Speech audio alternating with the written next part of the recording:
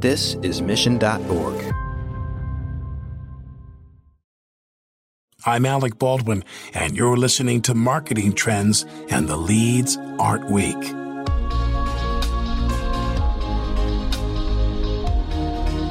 Hello and welcome to Marketing Trends. This is producer Ben Wilson. Today we have a special roundtable edition of Marketing Trends. We've had the discussion before about what CMOs should do in their first 90 days, but this is sort of a hands-on version of that. For this roundtable, we have Tom Buda, who has served as a CMO multiple times and is currently the CMO of SignalFX, and Lauren Vaccarello, who had just been announced as the new CMO of Talend when this episode was recorded. So they bring their perspectives from opposite ends of the CMO journey and talk about what it takes to be successful in your first 90 days of taking over a new job as a CMO. Ian, Lauren, and Tom also talk about real-time analytics, leadership, giving feedback, and much more. Enjoy. Marketing Trends is created by the team at Mission.org and sponsored by Salesforce Pardot, B2B marketing automation on the world's #1 CRM. Are you ready to take your B2B marketing to new heights? With Pardot, marketers can find and nurture leads, close more deals, and maximize ROI. Learn more by visiting pardot.com/podcast or click the link in the show notes. Here is your host, Ian Faison. Welcome to the Marketing Trends Roundtable. It's sort of a tripod rather than a roundtable today. We had a guest, unfortunately, not be able to make it. But we have two amazing guests here. Tom, what's going on? Hey, great to be here. Great to have you back. Third time officially on Marketing Trends, which is so fun. And we have a CMO pal, old friend, co-host of the show. Lauren, what's going on? Not much. Hey, everybody. Excited to be here today. This is the first time that you're officially in your new role. How does it feel? It feels really good. For the people who've been listening for a while, I took the last few months off on a sabbatical. And for everyone that's listening, highly recommend if you ever get a chance to take a sabbatical, do it. For everyone that is listening and their boss is also listening, just tell your boss I told you to do this. But absolute best thing I could possibly have done. And now I'm officially in a new role as CMO of Talend. Yeah. Do you want to tell our listeners a little bit about the company and why are you so excited to join before we get rolling? Sure. So Talend's a really exciting company. They're a public company in the data integration space. And if you start to think about where the world is going, we're no longer buying all of our technology from one place. We're getting data from tons and tons of different sources, and you're storing data in different data repositories. And as a business, the most important thing for us to do is actually, how do we access this information? How do we access it quickly? And how do we make recommendations for the business? And Talend has a bunch of really exciting products around data fabrics and ETLs that make it easier, not just for IT to pull insights from data, but also for the businesses to pull insights from data. And I think there's a ton of opportunity with Talend to really push digital transformation and have a big impact on the industry. And I love kind of deep, nerdy tech companies. So this lets me dive into that. And boy, they picked a winner. And so did you. So today we're going to be talking about, the CMO of the future. We're going to talk about some real-time customer engagement. We're going to talk about first 90 days as a CMO, since you're living it right now. Mm-hmm. So to start off, Tom, first 90 days as a new CMO, you've done this a couple times. What was your mindset going in? So first is to try to understand the industry. And so read as much as you can, about the industry. Try to understand the company's perspective about the industry. And usually you gain that by talking to people. So I do a lot of tours, and I did a lot of tours of people who were there in the beginning. Yeah. But not just the founding CTO or the founder, Karthik, the CEO, but in talking to some of the early engineers, who actually were working on the product. I'm like, well, why did you build this? And why is it better? And what value have you seen in creating this? And how did you determine that this is what you wanted to do? So try to understand it from their perspective.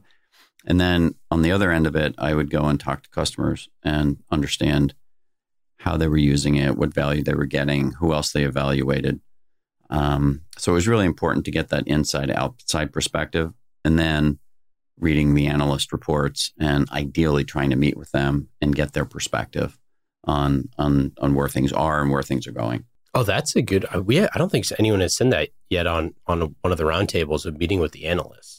That's pretty good. Were there any things that you kind of found when you were talking to analysts in that situation? Well, we value every analyst. Yeah. I'll just be politically correct and say that. But some are more aligned with your perspective than others, right? And so what's really important is to quickly identify who they are and who those influencers are, and provide them with as much information that you can in order to help them continue to amplify the point of view that you happen to, believe is right. That's a great insight. Lauren, what about you? You're going into a new role. What are the things that you're thinking about right now? What are the things that you're doing behind the scenes and that you're going to do in the first 90 days? So a lot of what Tom was talking about rings so true. It's you don't know what you don't know. And it's so easy to go into a role and have all of these assumptions. And you get the outside perspective. And something that we had talked about earlier was everyone has an opinion about marketing. Regardless of what company, everyone will have an opinion about marketing. One of the most beautiful things about marketing is it's so visible. The downside of it is it's so visible. And something that I'm being very conscious of is I now have that outside perspective of I can look at what do I see on the website? What am I reading? What do I watch in event keynotes? And I have all of these perspectives on this is what I'm seeing, but also underneath it are a bunch of assumptions. And I can make assumptions on good or bad without any context. And if I approach the role with, this is what I believe to be right, this is what I believe to be wrong, without spending time talking to people, talking to customers, getting that context, I can very quickly make the same mistake and create that same defensiveness from people that as marketing leaders, we can easily do when someone in a different department comes up and says, well, I don't like this about what you just did, and here's why. And you have to be really, really conscious of minding your assumptions before you go in, because you don't know what you don't know. Yeah, I think that's absolutely true. Ultimately, the CMO's job is to harness both the technical, capability of the company, but also the intellectual thought that has gone into the formation of it and the reasons why. And your job is to tell that story in as compelling a way as possible. And yes, there is probably way too much that the company has done to talk about what's really cool about it, because that's what you do, especially if it's founded by technical people, right? And so it's like, how do I strip some things away, or how do I package up some things so that it's actually more impactful than the things individually, right? So by doing that, you need to have people understand that you have in fact heard them, right? And you also need to show why you need to move a certain way and show them how that's possible, so that they actually can come along with you. That's great. And I had a friend of mine actually say something to me today who's also a CMO, and she went, your job going in is you're a tour guide, and you need to think of yourself as a tour guide. You might know what the answer is. You might know what to do. Your job isn't just to go do it. Your job is to take everyone sort of on that journey and on that path, so they see the same things that you see. Yeah. And I was like, okay. That's like when you read a book and the rest of your team doesn't read the book, right? It's like, you're like, but I know all this stuff that you don't know. And it's, unless you're all on the same page, I guess it's probably where that comes from, not being on the same page, that there's just kind of not that shared level of consciousness. I love the idea of what you said, Tom, about this taking stock of the content and the ideas that have already been created at the company and saying, and just repackaging those in a way. I think that there's probably this idea maybe going in that some CMOs have, which is, what new stuff do we need to make? But to your point, you probably have a lot of the stuff already there. It's just not packaged in the right way to reach a customer. It might be just a little bit more product centric. Is that kind of what you're saying? Yeah. some things individually just don't have as much. It's like a team sport, right? So there's there's individuals who do their particular jobs really well, but they're made to be that much more valuable in combination with others. And it's being able to look at that kind of holistically as opposed to just focusing on that one thing or the other. And there was something that I think about, and during Megan Eisenberg's interview, which was fantastic. So good. One of the things that she talked about is when she went into her first CMO role and the role that she has now at TripActions, she has to remember her job is no longer, because she came up from a demand gen background, her job isn't just to partner with sales, it's to partner across the entire company. And it is, how is marketing, yes, driving revenue, but what are we doing from working with the product organization? How are we guiding product roadmap and articulating product roadmap? What are you doing with regard to the people team, and how are you building an employee brand? And the role of the CMO is not just how are you sort of driving the marketing side, but what are you doing across the entire leadership team to help grow the business? And I remember Megan saying that, and she articulated the why so well and sort of sticks with me. Not only does Lauren co-host the podcast, she listens to the episodes she's not on. That's what we love about her. Can you say sabbatical? Exactly. So even when I'm not here, everybody, I'm still here in spirit. Still here.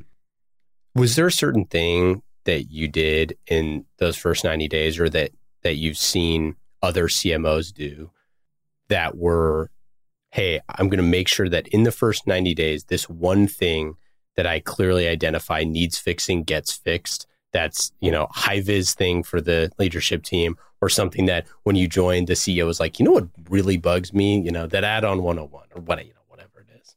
Well, in the case of SignalFX, it was very, very, very clear what my agenda needed to be in those first 90 days. And it was, in our case, it was literally to create our point of view deck, and to create the quote unquote marketecture with it, which is identifying effectively the space, but where we fit in the space. Mm-hmm. And because that wasn't done that well prior to Mark Craney and then me, starting the company, being at the company. And so Craney was like, I can't go to market without this. So this fundamentally, we have got to nail this. So literally, that's all I focused on.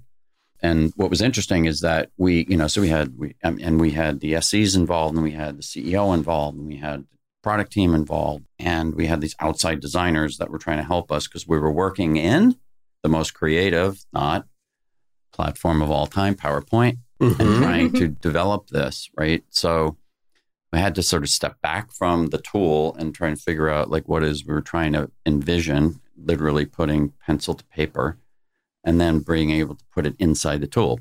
Once we put it inside the tool, with all the limitations that existed, being able to have something that was changeable, we never got to it.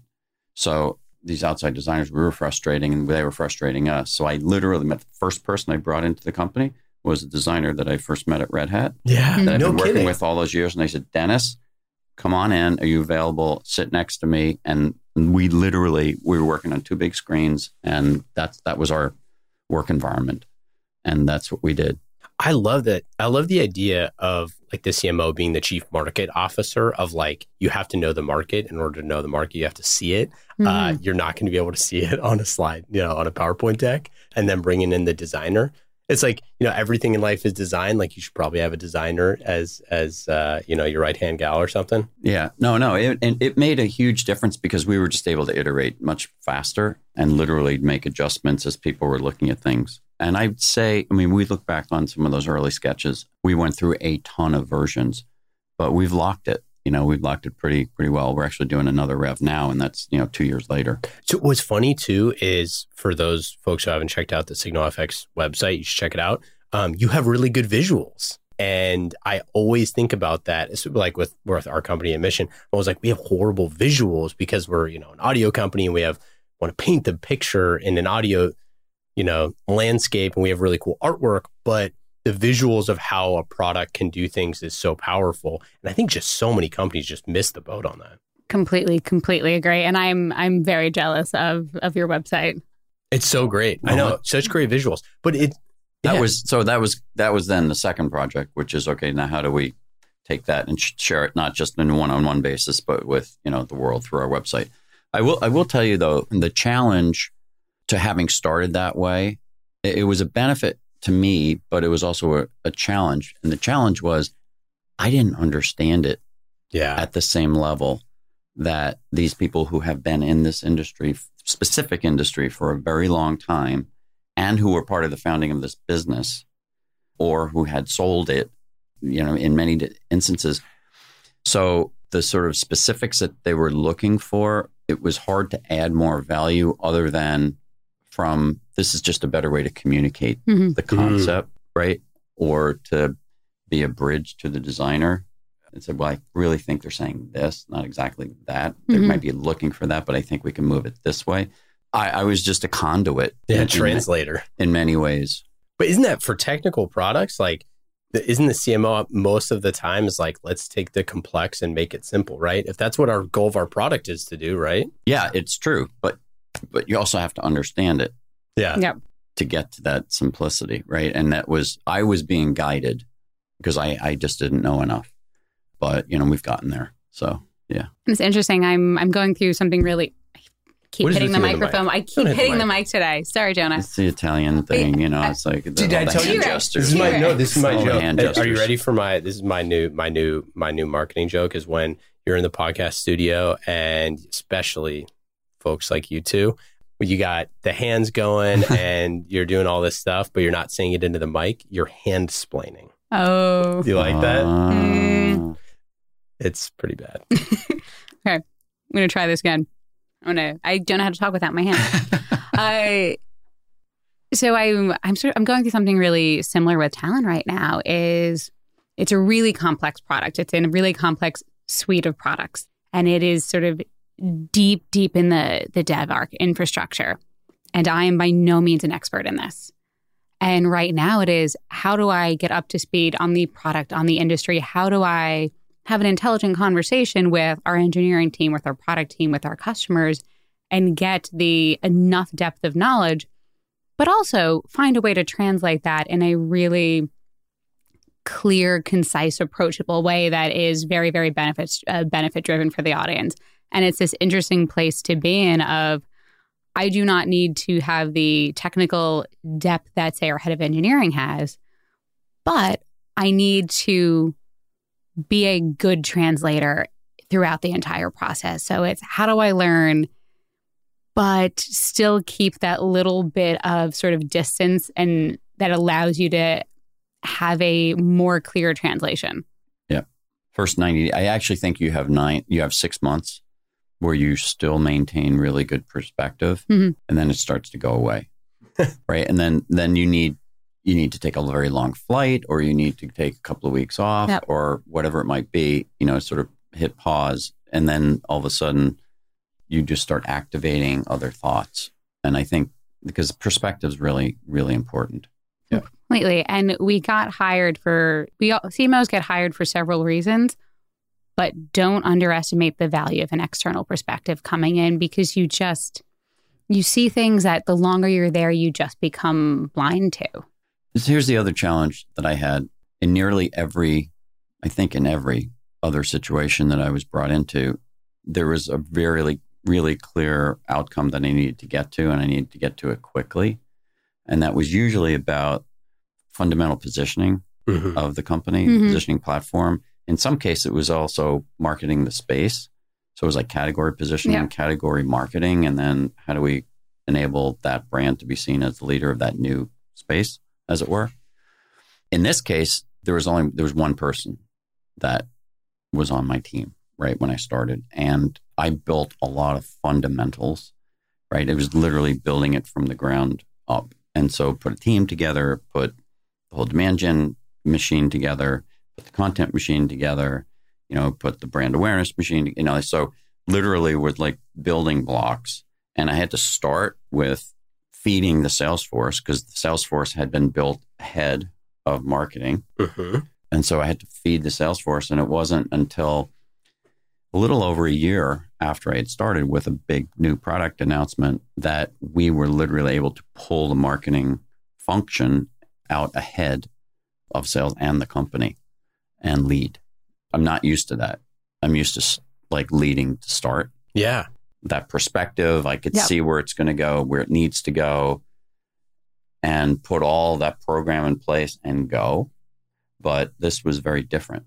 That's a really interesting kind of anecdote, because I think, we were talking before this about this idea of like the head of marketing role, which I think a lot of startups start out with, where you have sales-driven culture, where sales is leading the way. You bring on the marketer, super early marketer, that's like the head of role, not necessarily a CMO yet, and they have to build the team, but they're playing catch up to sales for a long time. So it's like, if you're constantly playing catch up and you're never out in front of sales, then you're kind of just never going to be taken that seriously. And part of the role of marketing is to look several hills down the road. Sales needs to focus on, how do I close deals? How do I grow the business in the immediate? Part of what marketing needs to do is think about, how do we make sure we are set up to have long-term sustainable growth as a company? Yeah. How do we make sure we're in the right category? The category is growing. We have the right target audience. And if marketing is always playing catch up and it is 100% how do you feed the beast, you're not going to, that is when you have head of marketing, because you can't take a strategic position in the company, because it's, I need to keep chasing after sales, because if I don't, they're going to make my life very, very difficult. Yeah, it's you have to dual track. Yep. You do. You've got a team of folks focused on, here's how we're going to affect the given quarter or maybe a quarter out. And then you've got a smaller group, usually led by the CMO, that's thinking 6 months to a year out. And so early on, you just didn't have the resources to be able to dual track? Was that kind of like part of the issue? I didn't have the resources, nor did I feel like it was the right time. Yeah. Here's what, who knows what the story will tell, once you look back on it. But a classic, high profile CMO would typically want to do what I said I didn't do, which is would want to come in and say, oh, here's a way to recapture or restate or reposition this company. Here's the story. Here's the new video. Here's the big fancy. Right. Here's the big fancy. Here's the billboard on 101. But underneath it, there wouldn't be enough. Mm-hmm. Yeah. And so it was more important, because of the way we were successful when we were in deals. It was more important to actually enable more people to get in front of more people. Yeah. Because we had a really good success rate, mm-hmm. and then build from there. And now that we've actually got some scale, now it's better time, right, to get out ahead. Based off the fact that I've talked to a bunch of the folks on the C-suite, that was one of the things in talking to them, was just like the success rate of these deals, and like how, SignalFX salespeople were winning and talking about the product, and how the product, when it was in the hands, like the demo rate, it's like if you get them to demo the product it's a real-time monitoring. So it's like if you're demoing the product, like you're going to win. Yep. In a lot of cases. So focusing on the wins, is super critical when you have a product that's that strong in the market. Do you think that there was one or two CMOs that you've reported to in your career that particularly like got it right, that you kind of modeled some of your things after, or were you always kind of chasing the beast? So because I love anecdotes and stories, I worked for one of the CMOs I worked for at Salesforce told me something that sort of always stuck with me.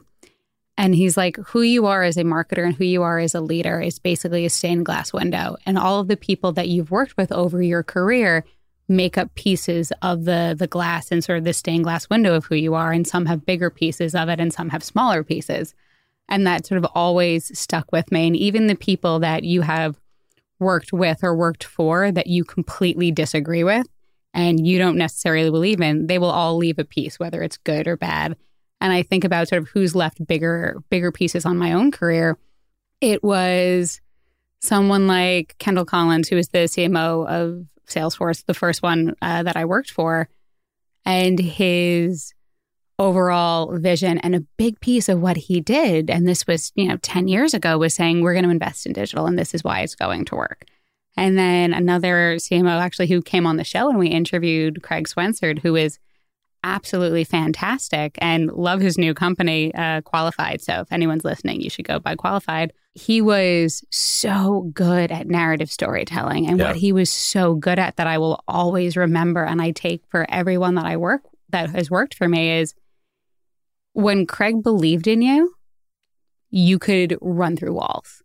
And I think of myself as a leader, and that thing he was able to do for me, and knowing that he has such faith and he has given me this absolutely insane goal, but he believes I can do this, so I can.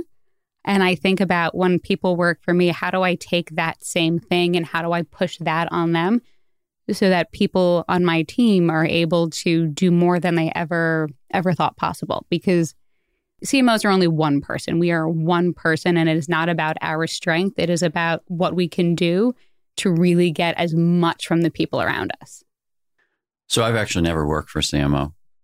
Are you serious? Yeah. I think, I mean, my first job as a CMO was a CMO.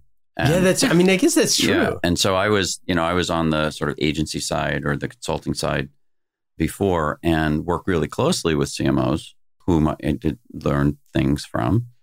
And then so you worked for the best CMOs then, basically. So I can tell you there's probably 4 people that have had a great deal of influence on how I think about the job.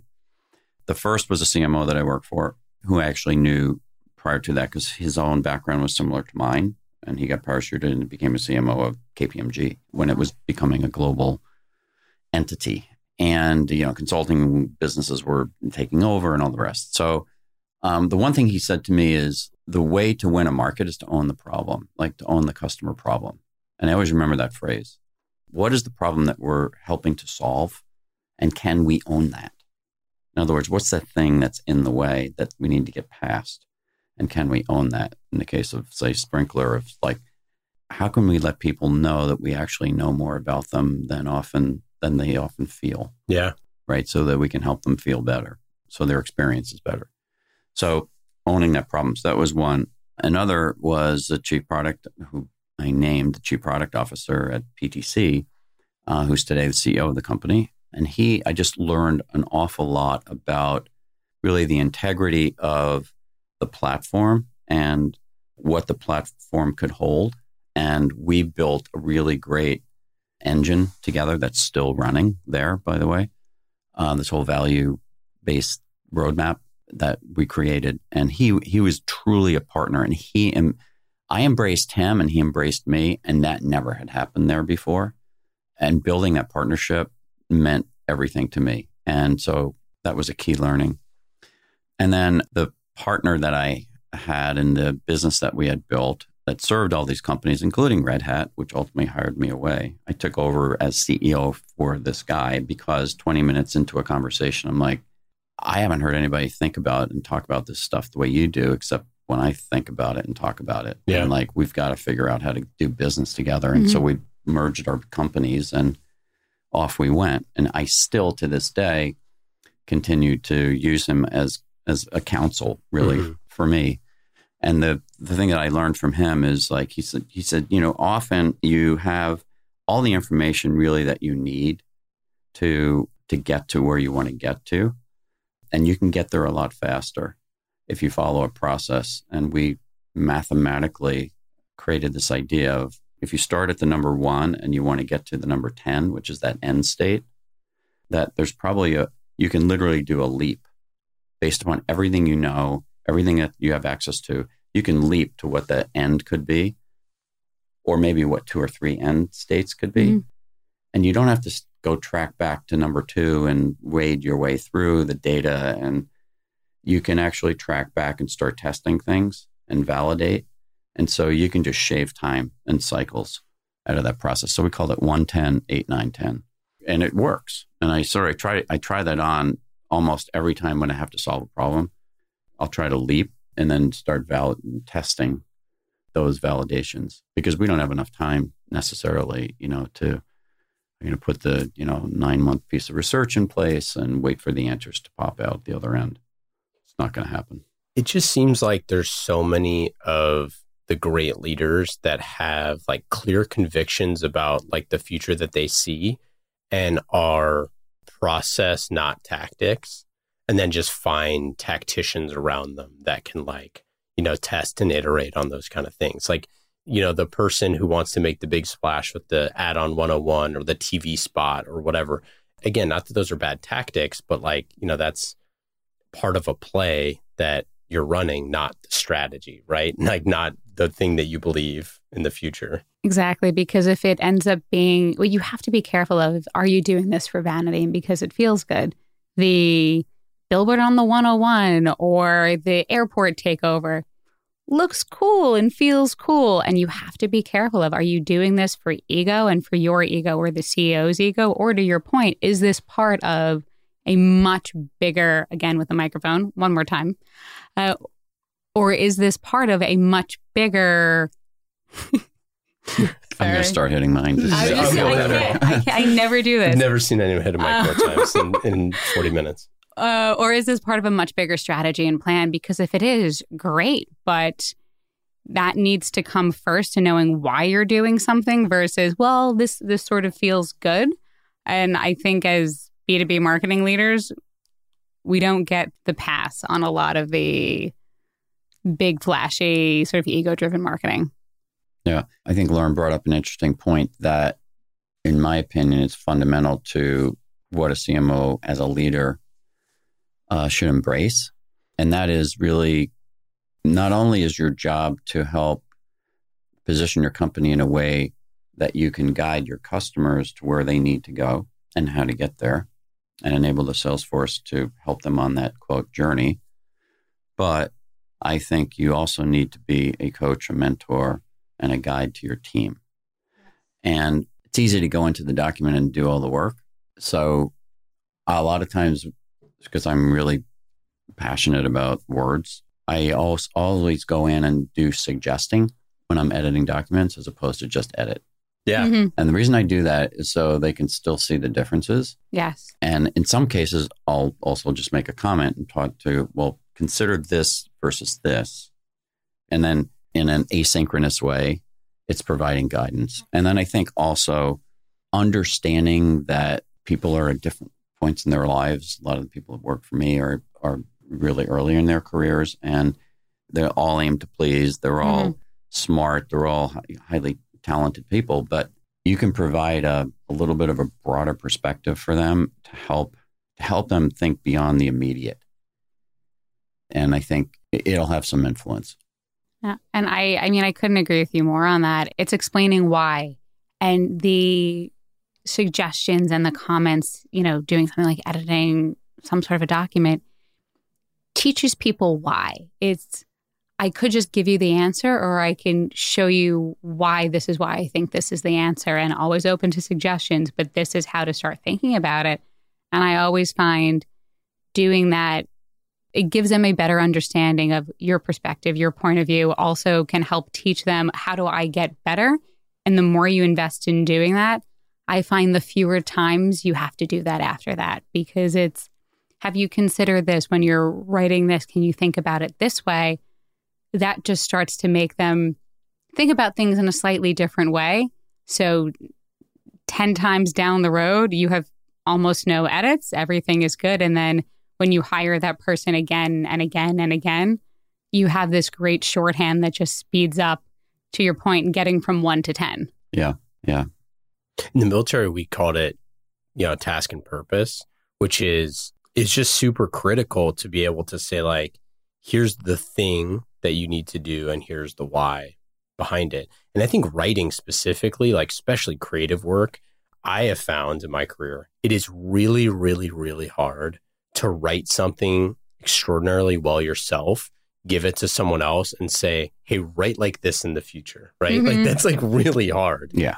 And to go and make the edits, like you don't know why you're making the edits. It's like, especially, and we do a lot of like historical fiction or fictional work and stuff like that, which is even like levels of complexity more.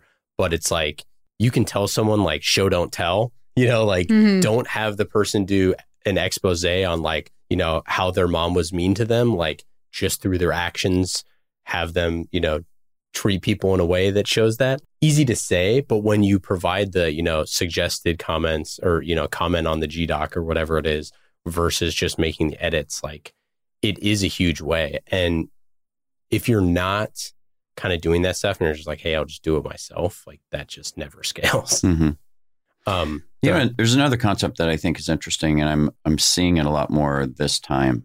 And that is the hardest thing to do, a la Nike, is to actually just start. Yeah. Mm-hmm. It's really hard to start. And I really, really, really appreciate people who can start projects. Mm-hmm. And so we had an example yesterday. We're envisioning, a new way to think about our customer advisory board and customer kind of summit type things. And I have an individual working for us that I have a ton of time for. And they put together a presentation based off a meeting we had that basically laid out a lot of the concepts that we had talked about. And then went in, and I went in, and another person went in, and I think we took it and elevated it to a better level. Mm-hmm. Right? We made it better. But I said to him when we were done, I said, it's really hard. I really appreciate how hard it is to start something, and you're really good at starting something, but also look at where we took it. So the next time you start something, it'll be further along. Mm-hmm.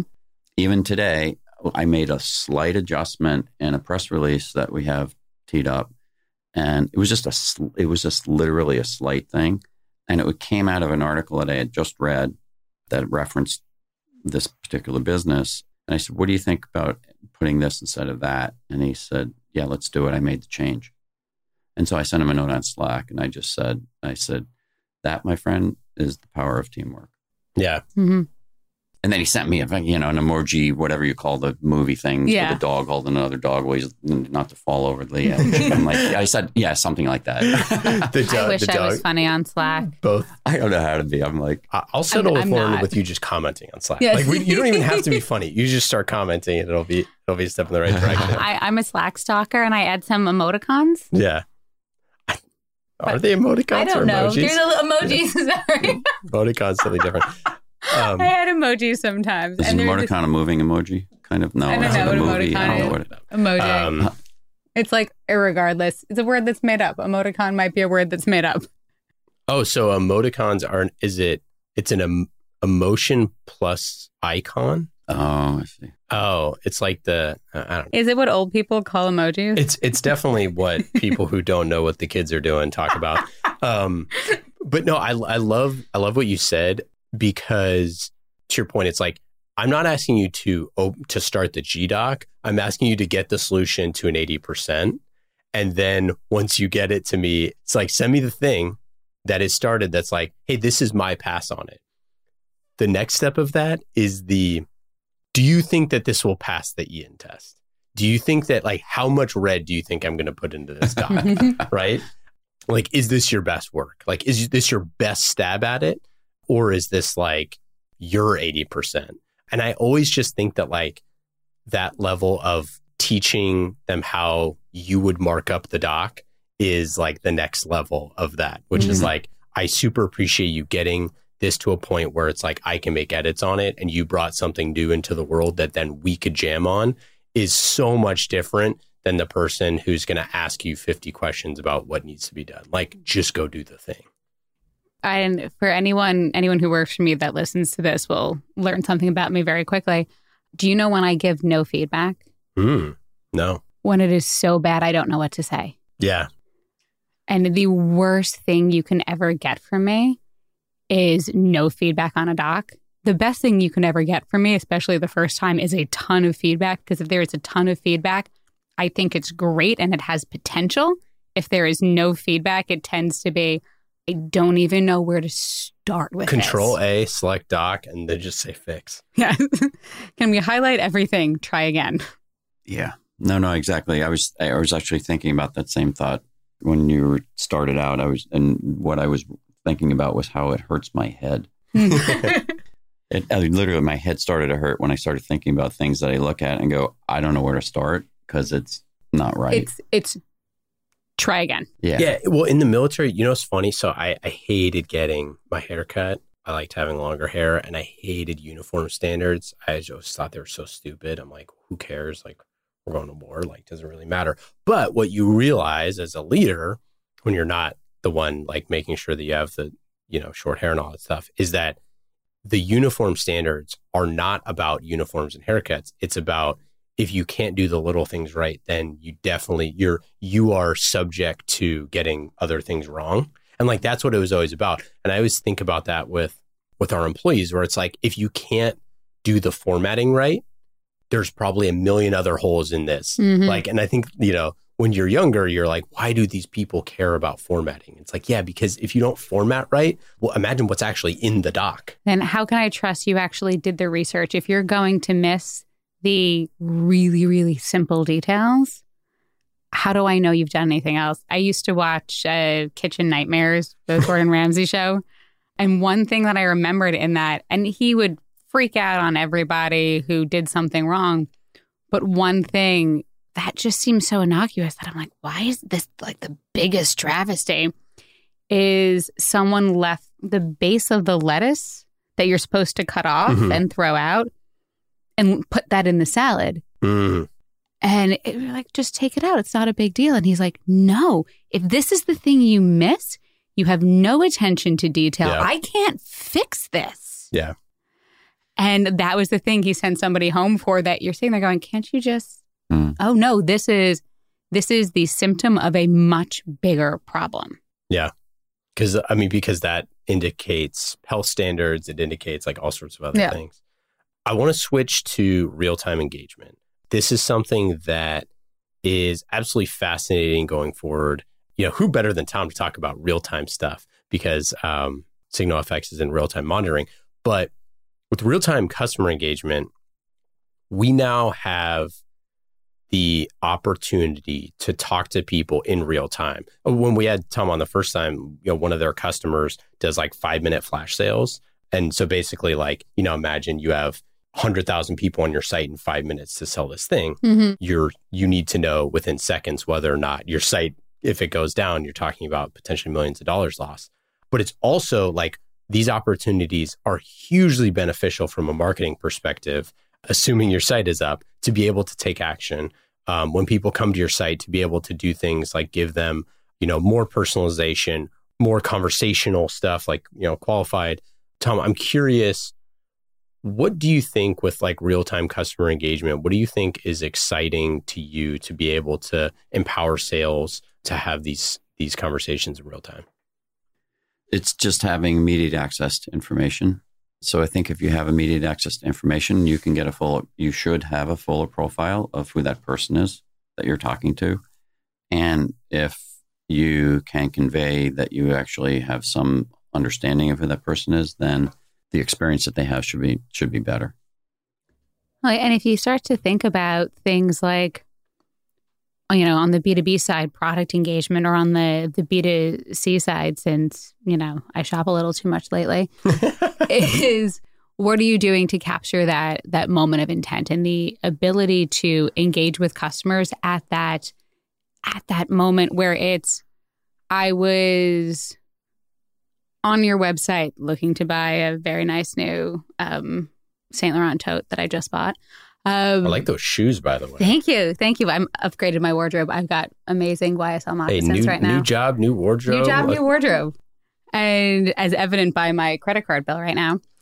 And it's the going in, I'm looking at something, I didn't buy it. Am I getting an email right away to remind me that engaged? And then even when I was at Box, we looked a lot about what can we do, not as real time as we would have liked, but at least much more time effective engaging with our customers. If you're inside of the product and you open a Box note, but you don't do anything with it, well, you showed a degree of interest and a degree of intent. And as a marketer, it's my job to, what can I do to send you content and communication that moves you along in that journey? And this is so much of where I think marketing is going. And it's about opting in. It's about letting the customer or prospect opt into the communication style that they want. Like, that's what I think is so exciting with like AI and chatbots and all these sort of things. We talked about on a recent episode, like how awful calling a number was. Mm-hmm. And having to like wait for all the options to hit the button of like, 4 is, talk to whatever, HR or whatever. Now the fact that you can spit them out 5 options, it's like, do you want, A, B, C, or D, or E is like talk to a human in the next 5 seconds. Like that is so exciting to me. Or it's a 15-minute wait. We can call you back. Just that little touch. Yes. Felt respectful. Yes. Right? I think, with attention spans basically at nearly zero and switching costs so easy, you miss tons of opportunities like your shopping experience. How many times have you a question, particularly in e-tail, and you might have a question about something and there's no live chat. There's no person available. You have to wait. We'll get back to you. You get the email that you send to the contact us and we'll get back to you within 48 hours. Oh, I know. And I'm like, what? And you're like, that's not acceptable anymore. No. Times have changed. 48 hours 5 years ago, great. 48 hours now is not acceptable. And even if you think about something as simple as shipping, 10 years ago, 15 years ago, waiting 4 to 6 weeks for your item to be shipped to your house was standard. And then it was, this will be there in 1 to 2 weeks. This will be there in 4 to 5 days. If I don't have something in my house, fine, maybe 2 days. Maybe I will wait 2 days for something. And that's become the new normal and the new standard. It also means I now will buy something extremely last minute because I assume I'm going to get this in 1 to 2 days. And that translates to everything we do now. We expect immediacy. Yeah, it's the Amazon effect. It's the one-click buy, right? So it's like, if you're not, like, again, maybe your situation isn't one-click buy, especially if it's an enterprise software, but it's still like, it's one click to speak to a human, like one click to a demo, or like, hey, if you don't want to talk to any salesperson, like right now, like here's the demo, here's the thing, here's 5 ways that you can engage right now. And having conversational marketing is a huge part of this. I was going to say, what are your thoughts on sort of chatbots and conversational marketing in that whole space right now? We use Drift pretty successfully, and Drift they're in a great place. I've been working kind of in that space for a while. I've been doing work with for years, both as a consumer as well as a helper. And I think it makes tons of sense because, people are on your site, they're looking at things. You have to be careful about interrupting in a non-respectful way. Like, I see you would you like a demo? I can arrange one today. I could do it right now. It's just too quick to the chase. Yeah. Like I actually think the future of marketing is going to be about seduction. Everybody wants to be seduced in some way, right? And it's the art of that practicing that, because we have these facilities that they cut to the chase. Really, you can cut to the chase too quickly, and you know what it's like. It's just now turned me off. And could we please turn off the audible ping? Like, for the love of God, I do not want to be sitting in a meeting and because I go to visit your site, actually, and this happens a lot in the podcast world, because I'll have someone's like website, up in the background, and then it's like I'm getting like pinged, and it's like audible. Like, give me a break. Like, what are you doing? Completely. And I love what Tom just said on this marketing as sort of this art of seduction, because you're right. The, hi, do you want a demo? Hi, do you want a demo? Hi, do you want a demo? Hi, do you want a demo? Like, guys, back off. I just want to read this article. But how do you give people the information, understand intent, understand cues, and start to engage with them in a different way that's non-interruptive, that's respectful, and moves them along the journey? And I start to think again, and I was talking to someone recently. He knows I go on tangents. Very early in my career, I was in sales, and I was talking to someone that runs a sales team now, and just whining about basically about SDRs now. And I sat there and went, when I was in sales, we had a leaderboard, and it was like, pick up the phone and smile and dial. And if I don't I better get to 50 calls a day. If I don't get to 100 calls a day, and what are we doing? And this is how sales works. And then I see these SDRs now who made 6 phone calls, and what is wrong, and just whining about, the youth of today, as we all do, because that's what you're supposed to do. And seeing that, and then we started to talk about, well, how you engage now is different.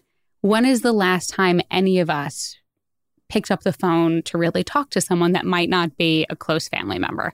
And a lot of how communication today is done is different. You don't call as many people. You have other ways of communicating with people other than just using the phone. It's just not interruptions. It's not interruptions. And then you have this entire sort of millennial workforce and now buying force that isn't used to talking on the phone. No. That will find it uncomfortable picking up the phone or leaving a voicemail. Yeah. Which, by the way, I have 146 unlistened to voicemails, even though my voicemail says, do not leave me a voicemail. I won't check this. But you have people that are communicating in their personal lives in a very different way. And then we're still trying to sell to them in their professional lives the exact same way that I was selling when I was in sales a longer time ago. And that's why I'm really, really fascinated with these ideas of like, what are we doing around chatbots? What are we doing around, can you send a video communication to someone? Because you're now engaging with them in a way that is more native and natural to them. That could be the lead up before the phone call, because the phone call now feels invasive versus do we have this initial conversation, then the phone call happens. Any other stuff that you're seeing in the Signal FX universe that's particularly relevant for real time? I mean, it seems like obviously all of your customers are investing in their platforms being real time, which therefore will lead to more opportunities for marketers to respond in real time. Any other kind of just like things that you're seeing? The fundamental problem that we solve, I think, is massively strategic, because all the experiences that we have today are often with a digital service. Mm-hmm. And the ability to monitor the performance of all of your software that make up those services in real time so that you can catch problems before they affect your customers, therefore keeps their experience as good, is really important. So the more companies, I think, understand that and embrace that, I think the better experiences we all will have as consumers, because we won't have to deal with the frustration of bugs or problems or sites being down or lost transactions or whatever it might be. So that, we're seeing greater and greater adoption of that. And so that if you think about the nature of real-time engagement, then you also understand that the companies that are setting the standards, today are the most valued companies out there, mm-hmm. but they're also the standards by which we're judging every other company. Mm-hmm. And so if you don't operate in the same way that those types of companies like Amazon and Google and Facebook and Apple and others operate, then you're ultimately at risk, right? And so being able to innovate in real time, being able to innovate without worrying about taking the site down is really important. It's part of a bigger ecosystem. It's not about necessarily customer engagement real time, but it's bigger than that. Well, it's like, the idea of like your brand is your interaction with your customers, like kind of that, like you don't know your brand, like your customers own your brand. Experience is the new brand. Yeah, exactly. Mm-hmm. So if your experience on your website is, hey, this is constantly down, or hey, we can't test things. The other thing is like, I mean, it's back to the basics with like first to contract.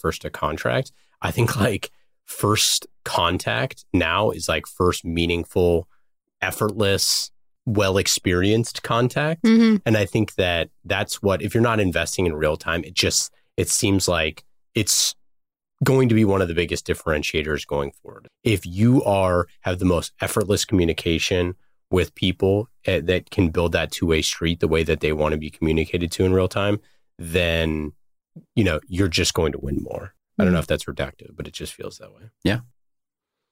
All right. Let's do some lightning round stuff. We love lightning rounds because you've both done it multiple times. And we're going to ask some different stuff this time. I like it. These questions are fast and easy, as always, just like marketing automation with Pardot. You can go to pardot.com/podcast to learn more about B2B marketing automation on the world's #1 CRM, that is Salesforce. Check them out. We love Pardot. You will too. Lightning round questions. Are you both ready? Yes. Ready. I get to answer? Yes, you get to answer. Amazing. You usually ask them. Yes. Well, it's a round table. It's a joyous occasion. We're celebrating. Number one, if you weren't a CMO and you had to have a job that pays you money, there is a stipulation here. It has to pay you some amount of money. What would be your non-marketing dream job? Does ability need to play a factor in this? I'd say, yeah. In my little world here, we're gonna say there has to be some amount of ability. You can't say like pole vaulter if you don't know how to pole vault. Because my absolute dream job is rock star. But as my friend's 9-year-old would say, Lauren, have you thought about taking singing lessons? Yeah, sure. Play an instrument, have talent, but rock star. It's never actually going to happen. Like rock star or musician? No, like rock star. Like Okay. I want to be Freddie Mercury, and I want to be on stage in front of, thousands and thousands of people, but I have absolutely no talent whatsoever. So that's probably not a good one. It's all right. It's a good one. Something with inability. Yeah. CEO. Oh, hey now. Which is more likely than rock star. Yeah. And, you never know. Start practicing the jazz flute. Tom, fantasy dream job. Documentarian or biographer. That's fun. Any particular, like, what's your dream bio that you want to do? Well, actually, I'm working on one right now. What? Yeah. Say more. I can't because it's going to be a secret. Okay. All right. Yeah. We are very excited to announce this on future Marketing Trends episodes. Yeah. It's more personal, but yeah. That's super cool. So I was inspired by a book that I found, a very small book in the Museum of Experience in London, where we went when I was at Sprinklr talking about customer experience. We went for this immersion experience in this museum, and at the bookstore there was this tiny little book. There was this picture of this like old guy in like a really bad suit, and the title of it said, "I lived in East London for 86 and a half years." And as I read this book, it was this wonderful between the photos and the story. It was this wonderful biography of this man. And I was really inspired by it, and such that we actually created 2 of those types of books of 2 different types of people, a woman who lived in London and an entrepreneur who lived in New York. And we were able to get down 2 or 3 or 4 different layers, which was what was fascinating about it, about each of the people. And so I'm kind of basing what I'm doing in this biography on that same kind of premise. Well, let us know. Yeah, I shall. Promote the heck out of it. How about favorite thing to cook or eat? So since I've been on sabbatical, I started cooking again, and I forgot that I used to like to cook and entertain. I will say my go-to is I make amazing eggs. It's a very, very strange thing to make amazing. I do other things well, but anytime I've got a friend's house that a bunch of us will go to and I'm in charge of breakfast and I make exceptional poached eggs. Wonderful. Poached as in like in the boiling water? In the poached? boiling water poached. It is, everyone thinks it's Wow. really fancy. It's super easy. And I will do poached eggs with omnivore salt and avocado with lemon zest on really good bread. Or if you're keto, because it's the Bay Area and everyone has dietary restrictions, myself included, it's the cauliflower, fake bread. It is delicious. I'm really hungry right now, so that sounds so good. So I mean, I'm through and through Italian, so anything Italian that we make is my go-to. But having grown up having, pasta multiple times a week and all the rest, how that's really changed. But my wife and I start our Saturday mornings after we go to Cafe Venezia for our macchiatone. We go to the farmer's market in Palo Alto, and what we buy there, which, by the way, having moved here from New York, like the produce is ridiculous. It's off the charts. It's so good. It's amazing out here. I've already gone through, as of yesterday, I'd gone through everything I bought over the weekend. So I'm so disappointed that I have to wait, right? But that what we see there determines what the menu is going to be like kind of for the week. It's pretty cool. That's Okay. great. Yeah. And I will say, since I moved to the Bay Area from New York 12 years ago. And when I lived in New York, I was a lot more carbs, a lot more pasta. And now I come out here and I am a ton of vegetables, a ton of fresh produce, very high protein right now as well. But it's just so interesting how where you are can so easily sort of dictate and change. This becomes the new normal. Yeah. Final question. What do you believe in the future that most people think is crazy? Well, as I was saying earlier before we get started, like it may not win elections or be as noticed as bravado seems to be these days, but I believe the art of the human connection and treating people with respect will, in the long run, come back to be important again. And it just doesn't seem to be how people think these days. But I notice when you practice that, it really, it works. It's just, I can't change who I am because I really believe it. I completely and totally agree with you on that. So what do I think? What do I believe that I think people will think is crazy? About the future. Well, I believe plenty of things that people think are crazy. Something that I'm fascinated with right now, just sort of going off the whole sort of diet and changing the way people eat, I think we're going to start applying more data and more science to health and nutrition. Yeah. And there's a couple of startups out there that are fascinating that are based on your own genetics. This is how your body reacts to food, how your body reacts to exercise. And we can legitimately become healthier, better versions of ourselves with potential for longer, more sort of richer lives by applying some of the science and the data to health and nutrition. The downside of this is going to have a really strong positive impact on people with money or for people with money and not do a lot for people that don't have money and access to. It's great to know if you eat these types of foods, you will live longer and be healthier. If you live in a food desert or don't have money to afford this, it doesn't do much for you. But I do believe there's a big sort of future trend that's happening there. The want to save the world type in me wants to figure out how to take that information for urban farming and how you can actually take this and apply it to people that can't necessarily afford the extra amazing, delicious, organic, locally grown, small farm raised food just because it's cost prohibitive. So when I was at Andreessen, the team that founded Soylent were basically computer scientists, right? And they, in classic fashion, they were like, why do I have to have all these meals? And why do I have to go and put all this food together? And can I just create something that optimizes all of that and have it be really easy to consume?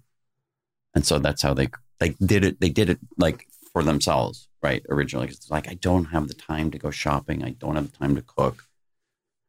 Just keep me alive. But I think that but it was all the goodness that they needed and none of the bad. Yep. Those are the type of things I really think, though, we look at down the road of we're standing on the shoulders of giants. Those type of butterfly wings kind of moments of just asking why and questioning those things, I think have huge, ramifications down the road of people realizing something and just saying are we sure we need to have whatever it is. Well, awesome. This has been great.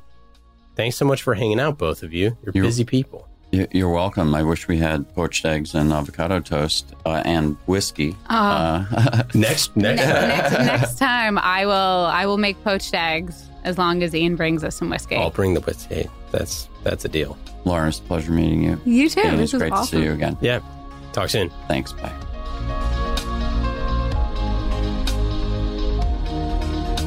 Thanks for listening to this episode of Marketing Trends. Marketing Trends is created by the team at Mission.org and sponsored by Salesforce Pardot. World-class marketers use Pardot to generate and nurture leads, close more deals, and maximize ROI at every stage of the sales cycle. Empower your marketing team to become revenue-generating superheroes, and let Pardot's data analysis keep an eye on the bottom line. Learn more by visiting pardot.com/podcast or click on the link in the show notes.